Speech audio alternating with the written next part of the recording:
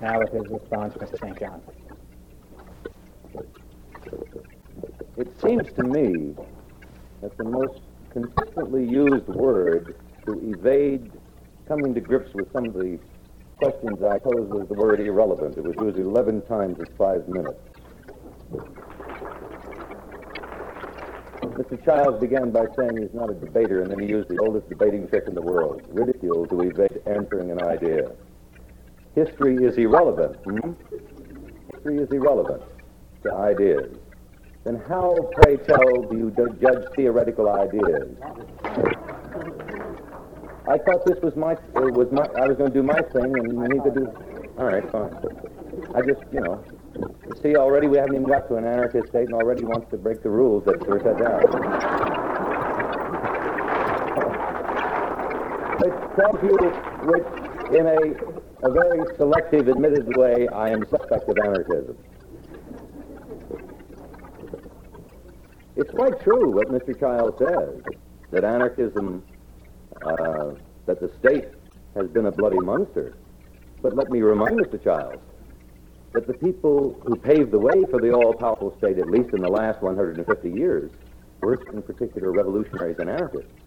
So if we're going to talk about the creation of the all-powerful state, let's also talk about the ideas which brought that all-powerful state into being.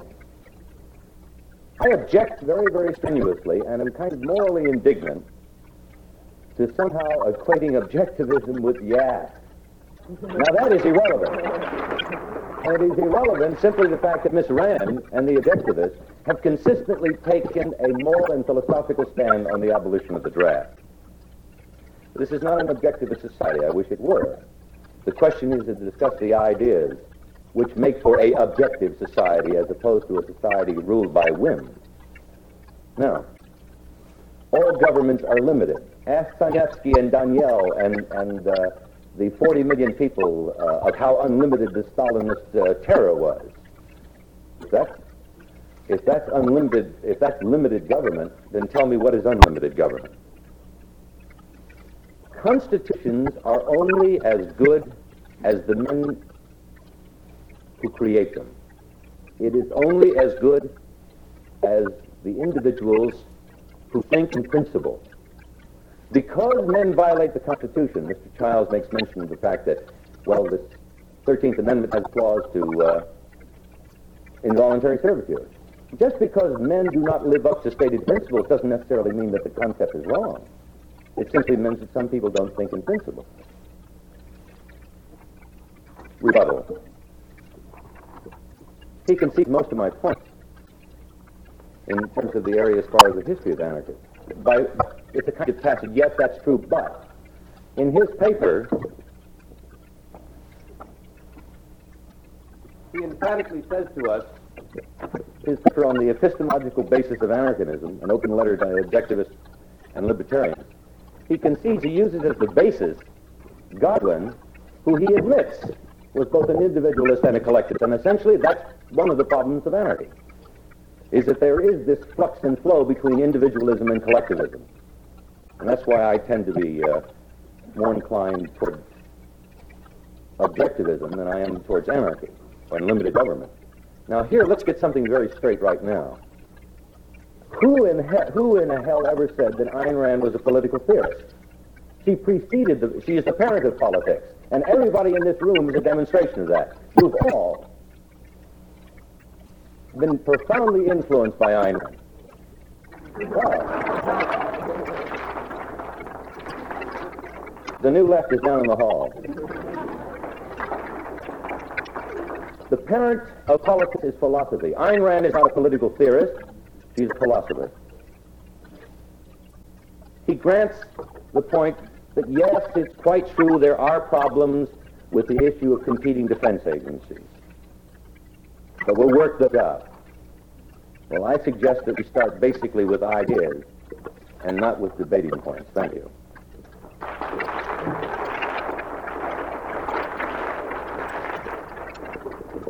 Thank you. We will now take some questions from the floor. Yes. I heard you address yourself on basically the same point, and not once I heard you comment on the fact that we have been 195 years of continuous and mounting failure of limited government. Now, I can see that the American patriots who launched the revolution had the best intentions in regard to liberty. But they failed. I think, the comment on the nature of government and a comment on the fact that government cannot be successfully limited in the American experience for the last 195 years. The state is self-aggrandizing, and it will continue to be a matter of, by its nature of monopoly, it will always be self-aggrandizing and unlimited.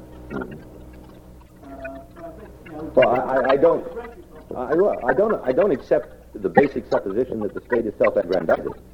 It's like the point that I raised about constitutional government. Just because some men don't live up to the principles of Constitution doesn't necessarily mean that the theory is wrong. And to say that or any kind of government, that it had limited government, and that the well-meaning of the founders, you have to remember something, which I think is overlooked.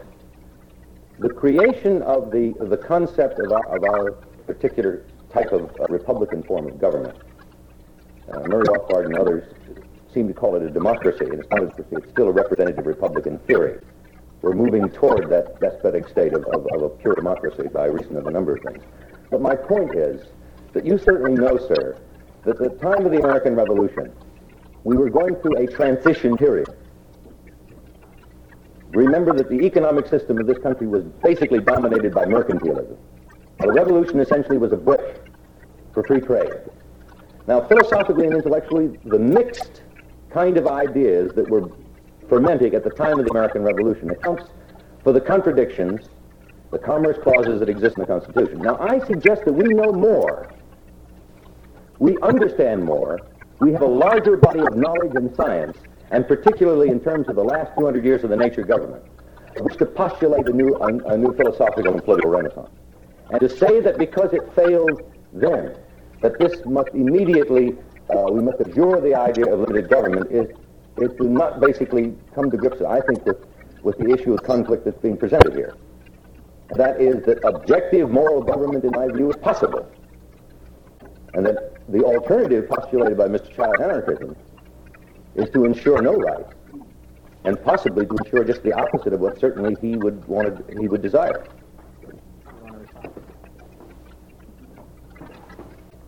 I'll just respond in one aspect. I think that history is irrelevant in this sense, too. I think that, well, see, I'm sort of defending you because he's using the same kind of argument against you that you did against me. No, I'm defending myself. But history is irrelevant in this sense. History can show you what can happen. It can show you what man has done, but not what he can do if he sets his mind to it. In other words, history can give you illustrations, but it cannot by itself prove that any doctrine can or cannot work, so on and so forth. This is true, I think, of limited government. I think it can't work for other reasons than historical, although I think your points are correct. I think it's also true of the doctrine of anarcho-capitalism, and I don't like being linked up with other anarchists who maybe threw a bomb and maybe did not. I don't know. But I'm saying that kind of argument is not a philosophical argument. Just very briefly, I think, in deference to Mr. Childs and to respective positions here in the auditorium, that we have to keep one thing in mind, a very crucial thing, that we are talking about theoretical, philosophical principles. And the vote is still out. That is to say, nowhere in the history has an anarchist society succeeded, nor has a limited government society succeeded what we would ideally like. And it is important to keep that perspective, I think, in mind. That we are, and the real conflict seems to me, and the real acid test, is how the tests that we apply to these particular conflict of views. Logic, reason, but history is not irrelevant. It's an important mirror which can help guide men's action. Mr. Rothbard? I have two questions, Mr. St. John. One is, suppose there happen to be two competing agencies in a certain geographical area, some benign reasons. Which one of these would he consider to be the rational, objective one? How much experience would he have opposing the will of one of them? The second question is, how big is the geographical area he's talking about? And rational criteria they have for determining the borders, the geographical boundaries of the monopoly government.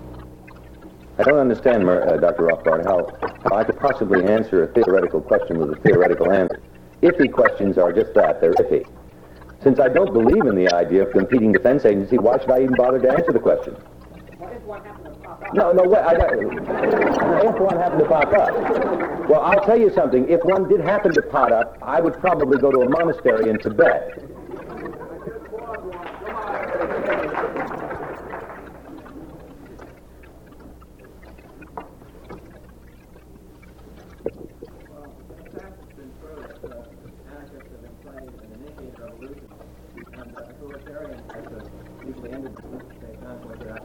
The Russian Revolution. Well, could this be explained by the fact that the more or less statist philosophical premises held by the masses, which were not changed by the anarchists, who in themselves did not hold totally consistent positions, almost ensured the rise of authoritarian government? Here you've got the same problems you had in the American Revolution. Remember, the serfs, by the time the revolution, had not been free yet 100 years. That's the first point. The second point is that the peasants had not they joined ultimately in the revolt. But you remember there was a period from the time of Alexander I until Nicholas II of a long period of intellectual ferment. Lenin's brother was involved in the assassination attempt of, I think, Alexander II. There was this long period of student intellectual unrest. Now, I suggest, and here I have to agree with a democratic socialist by the name of Louis Fourier, maybe some of you have read his book, Conflict of Generations, in which he points out the indispensable role that intellectuals and intellectual ideas played as the precursor. We know why Nazism came to Germany. It had nothing to do with the masses. It happened to do with the long string of philosophical schools that had permeated, going back to Kant and Hegel. And so I would suggest that your question is that what is really at stake here is the examination of the ideas that led to these tragic consequences, not only for the peasants, because we know what Lenin's program of betrayal.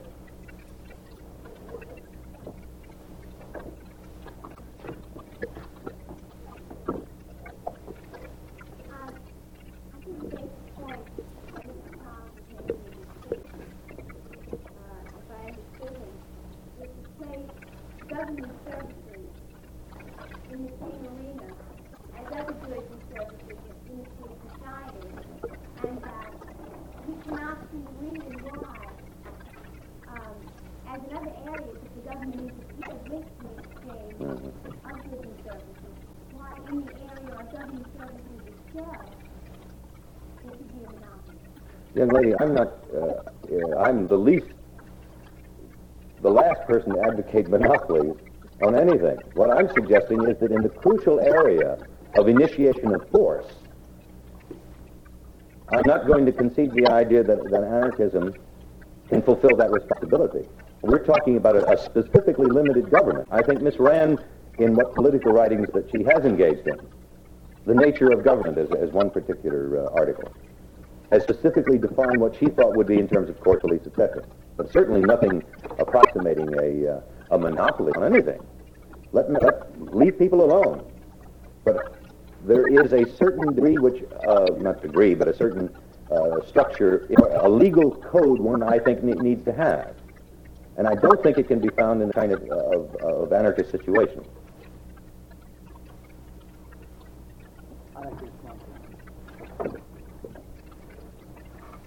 Your basic claim is that I, and presumably other anarcho-capitalists, place government services in the same arena as other goods and services. My answer is in one respect yes, and another no. First of all, the respect in which they're not the same.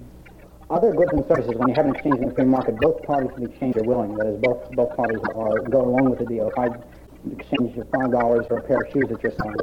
In the case of defense retaliation, the criminal doesn't consent, so it's different in that respect. But what we have to focus on here is the moral issue. Is defense and retaliation, when guided by objective moral principles, moral, that is legitimate, or not? If it is, then my claim is that other agencies, in addition to government, can perform these actions without the government being justified and using force to stop them. I'm saying at the same time that if these things are not moral, if these are not legitimate, then the government, of course, not exist at all. My basic argument, then, is that they are in the same arena in one respect, and that's with respect to the key issue of morality. Just as my exchanging $5, if it's my $5 for your shoes, if they're your shoes, is a moral action, so is my acting to recover the money if you stole it from me. If that action is moral, then they are alike in that respect, and that's what you have to focus on. Can the government prohibit, by the use of force, other agencies from acting as defenders and protectors of man's rights and from retaliating against criminals, or not? I think that if the government does, it's initiated force, hence limited government in Mr. St. John's sense, a contradiction in terms. If it does not, it ceases being a final authority, in which case it's no longer a government by Ms. Rand's definition.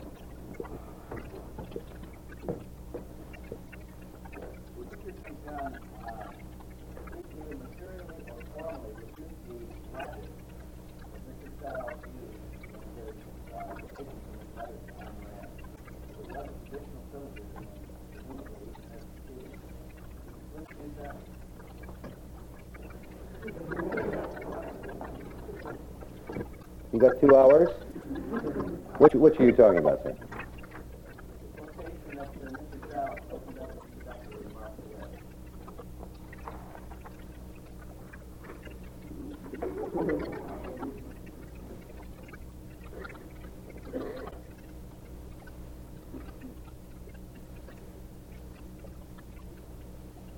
It starts with a supposition, right?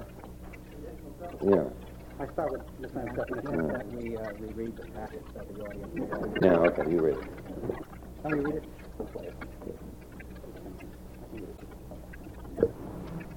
I can read it pretty quick. I'm starting with, as one of the premises, Ms. Rand's definition of government as holding a monopoly on the use of physical force in a given geographical area, or being having the exclusive right to enforce certain rules of social conduct in a given geographical area. The quotation: suppose I were distraught with the services of a government in an objectivist society. Suppose that I judged being as rationally as I possibly could, I could secure the protection, defense of myself, etc., with another agency. Suppose I patronize another such agency and is established. Now, if the agency is set up and it provides all the services of the government and restricts its more efficient or even less efficient activities to the use of retaliation guided by objective principles against aggressors, I maintain that there are only 2 alternatives as far as the government is concerned. A, it can use force or the threat of it against a new institution in order to keep its monopoly status in the given territory, thus initiating the use or threat of physical force against one who has not himself initiated force. B, it can refrain from initiating force and allow the new institution to carry on its activities without interference. If it did this, then the objectivist government would become a truly marketplace institution. In any case, there would be competing agencies, there would be no monopoly, therefore no government by Ms. Rand's definition. It seems to me that when you start talking, I'm not sure that in an objectivist kind of government. Now here's where I think the fallacy lies. He is making assumptions, and I've noticed in Mr. Childs that he jumps a league ahead. He says that he is a disciple of Aristotle, and he doesn't begin with that marvelous quote from his, I think, Metaphysics, in that the wisdom for which all philosophers are in search are the causes of the thing, the first principles.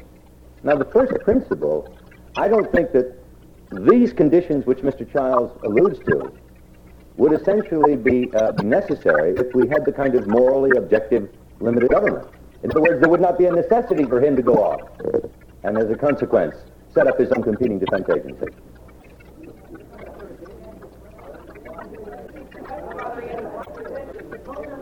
Mr. Childs, would you care to respond?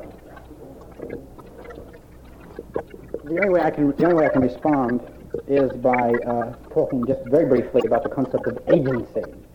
The concept of an agent or representative is an economic concept, and it has a specific meaning. In a social context, it arises when one specific individual approaches another individual or institution and delegates to them a specific power which was moral when performed by him for a specific purpose and for a specific period of time. Representation is not either general or non-specific. It is not open-ended. It requires, in addition to specific terms or conditions, that each of the 2 parties concerned, both the agent and the client, give their specific voluntary uncoerced consent. If the specific voluntary consent of either party is missing, the alleged representation is invalid. There is, in short, no such thing as involuntary representation, since the essence of an agent is that he carries out the will, the expressed will of his client. involuntary representation would entail the absurdity of one man carrying out another's will against his will. Clearly a contradiction in terms. How does this apply? Simply, I maintain that Mr. St. John is right when he says that a constitution is just as good as the men who make it and who enforce it. I also agree that men have certain inalienable rights as individuals, not as members of a group, and therefore they can delegate these to agencies, and that there is no reason why they should be prevented from patronizing more than one such agency, that is, delegating their rights, more than one such agency within a given geographical area. If they are prevented, then I think it's tantamount to saying that they don't really have these rights in the first place, that they're really permissions. But then the question is, whose permissions? Okay. I was wondering if on this issue the two parties would care to go another round on it. It seems to me that the conflict here is essentially in that, as I understand Miss Rand's basic ideas about limited government, and as I hold it, is that in such a condition, not only would it not be necessary, but no other agency would be allowed to have a monopoly on physical force. I think that essentially is the basic inherent nature of a limited form of government. And therefore, I think it would be a conflict between what Mr. Childs is postulating.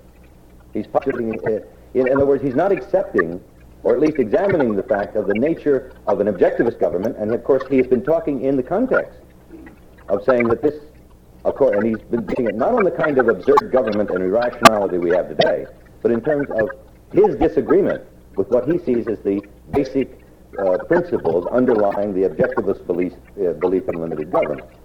And I would say that if, and I will get theoretical now, if by reason of a magic of Merlin, what you talked about in terms of the things are getting just more irrationally stated, let's assume for a moment, I don't like working on theoretical dubious assumptions, but let us assume for a moment that this was a different world, that the climate, that objectivist government did exist. It would seem to me that Mr. Childs' desire to go off and have his own whatever would be fine. But but we've got to remember a specific area which deals with what is essentially police power.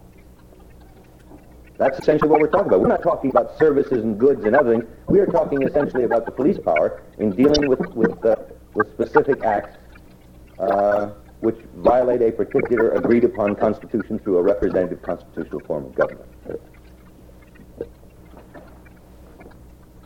This response will be quick. I think that in a social context, the only geographical area which is important is an individual's property. I think that the right of agency comes from this and not from anything else.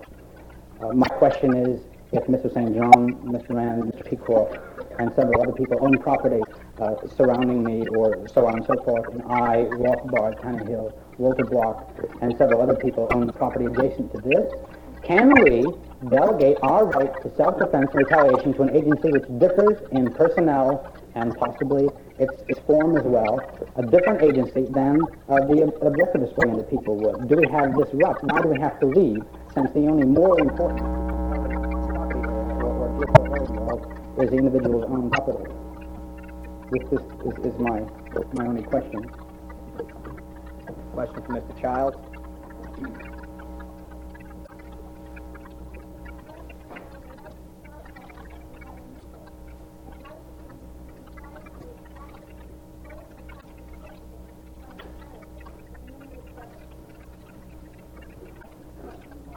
Okay.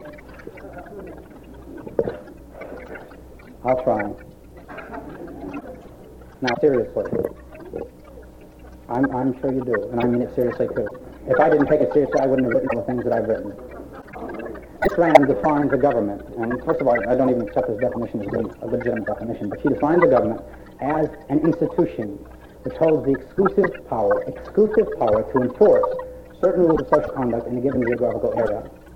She says in her essay, Nature of Government, that the concept of competing governments and so on and so forth is absurd, that what I would call competing defense agencies cannot morally function.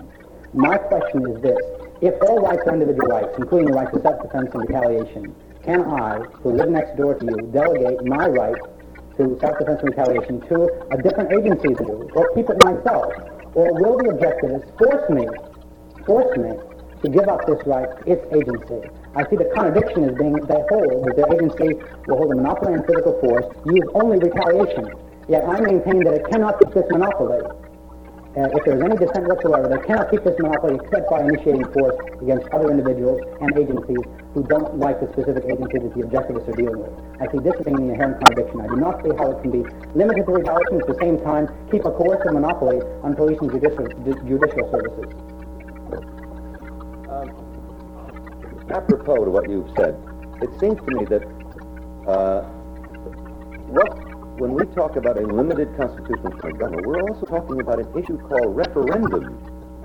We're talking about those individuals in positions of responsibility to be accountable for their actions, not only in terms of the personal, but also in terms of the people that have delegated them this limited constitutional form of representative republic. And I think it's important to keep that in mind. That somehow, it seems the impression is at hand that somehow we're just going to be one big bad policeman wielding a club. I think by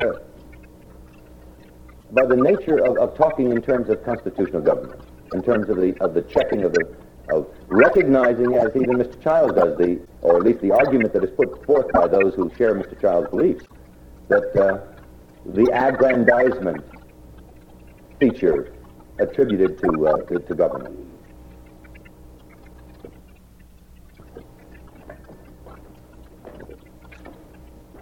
I know there are a great many more questions. Unfortunately, our schedule has to be confined to somewhat. I think this has been a very, very important event. I'm glad we had two such excellent spokesmen for both positions because I think the issues are very important.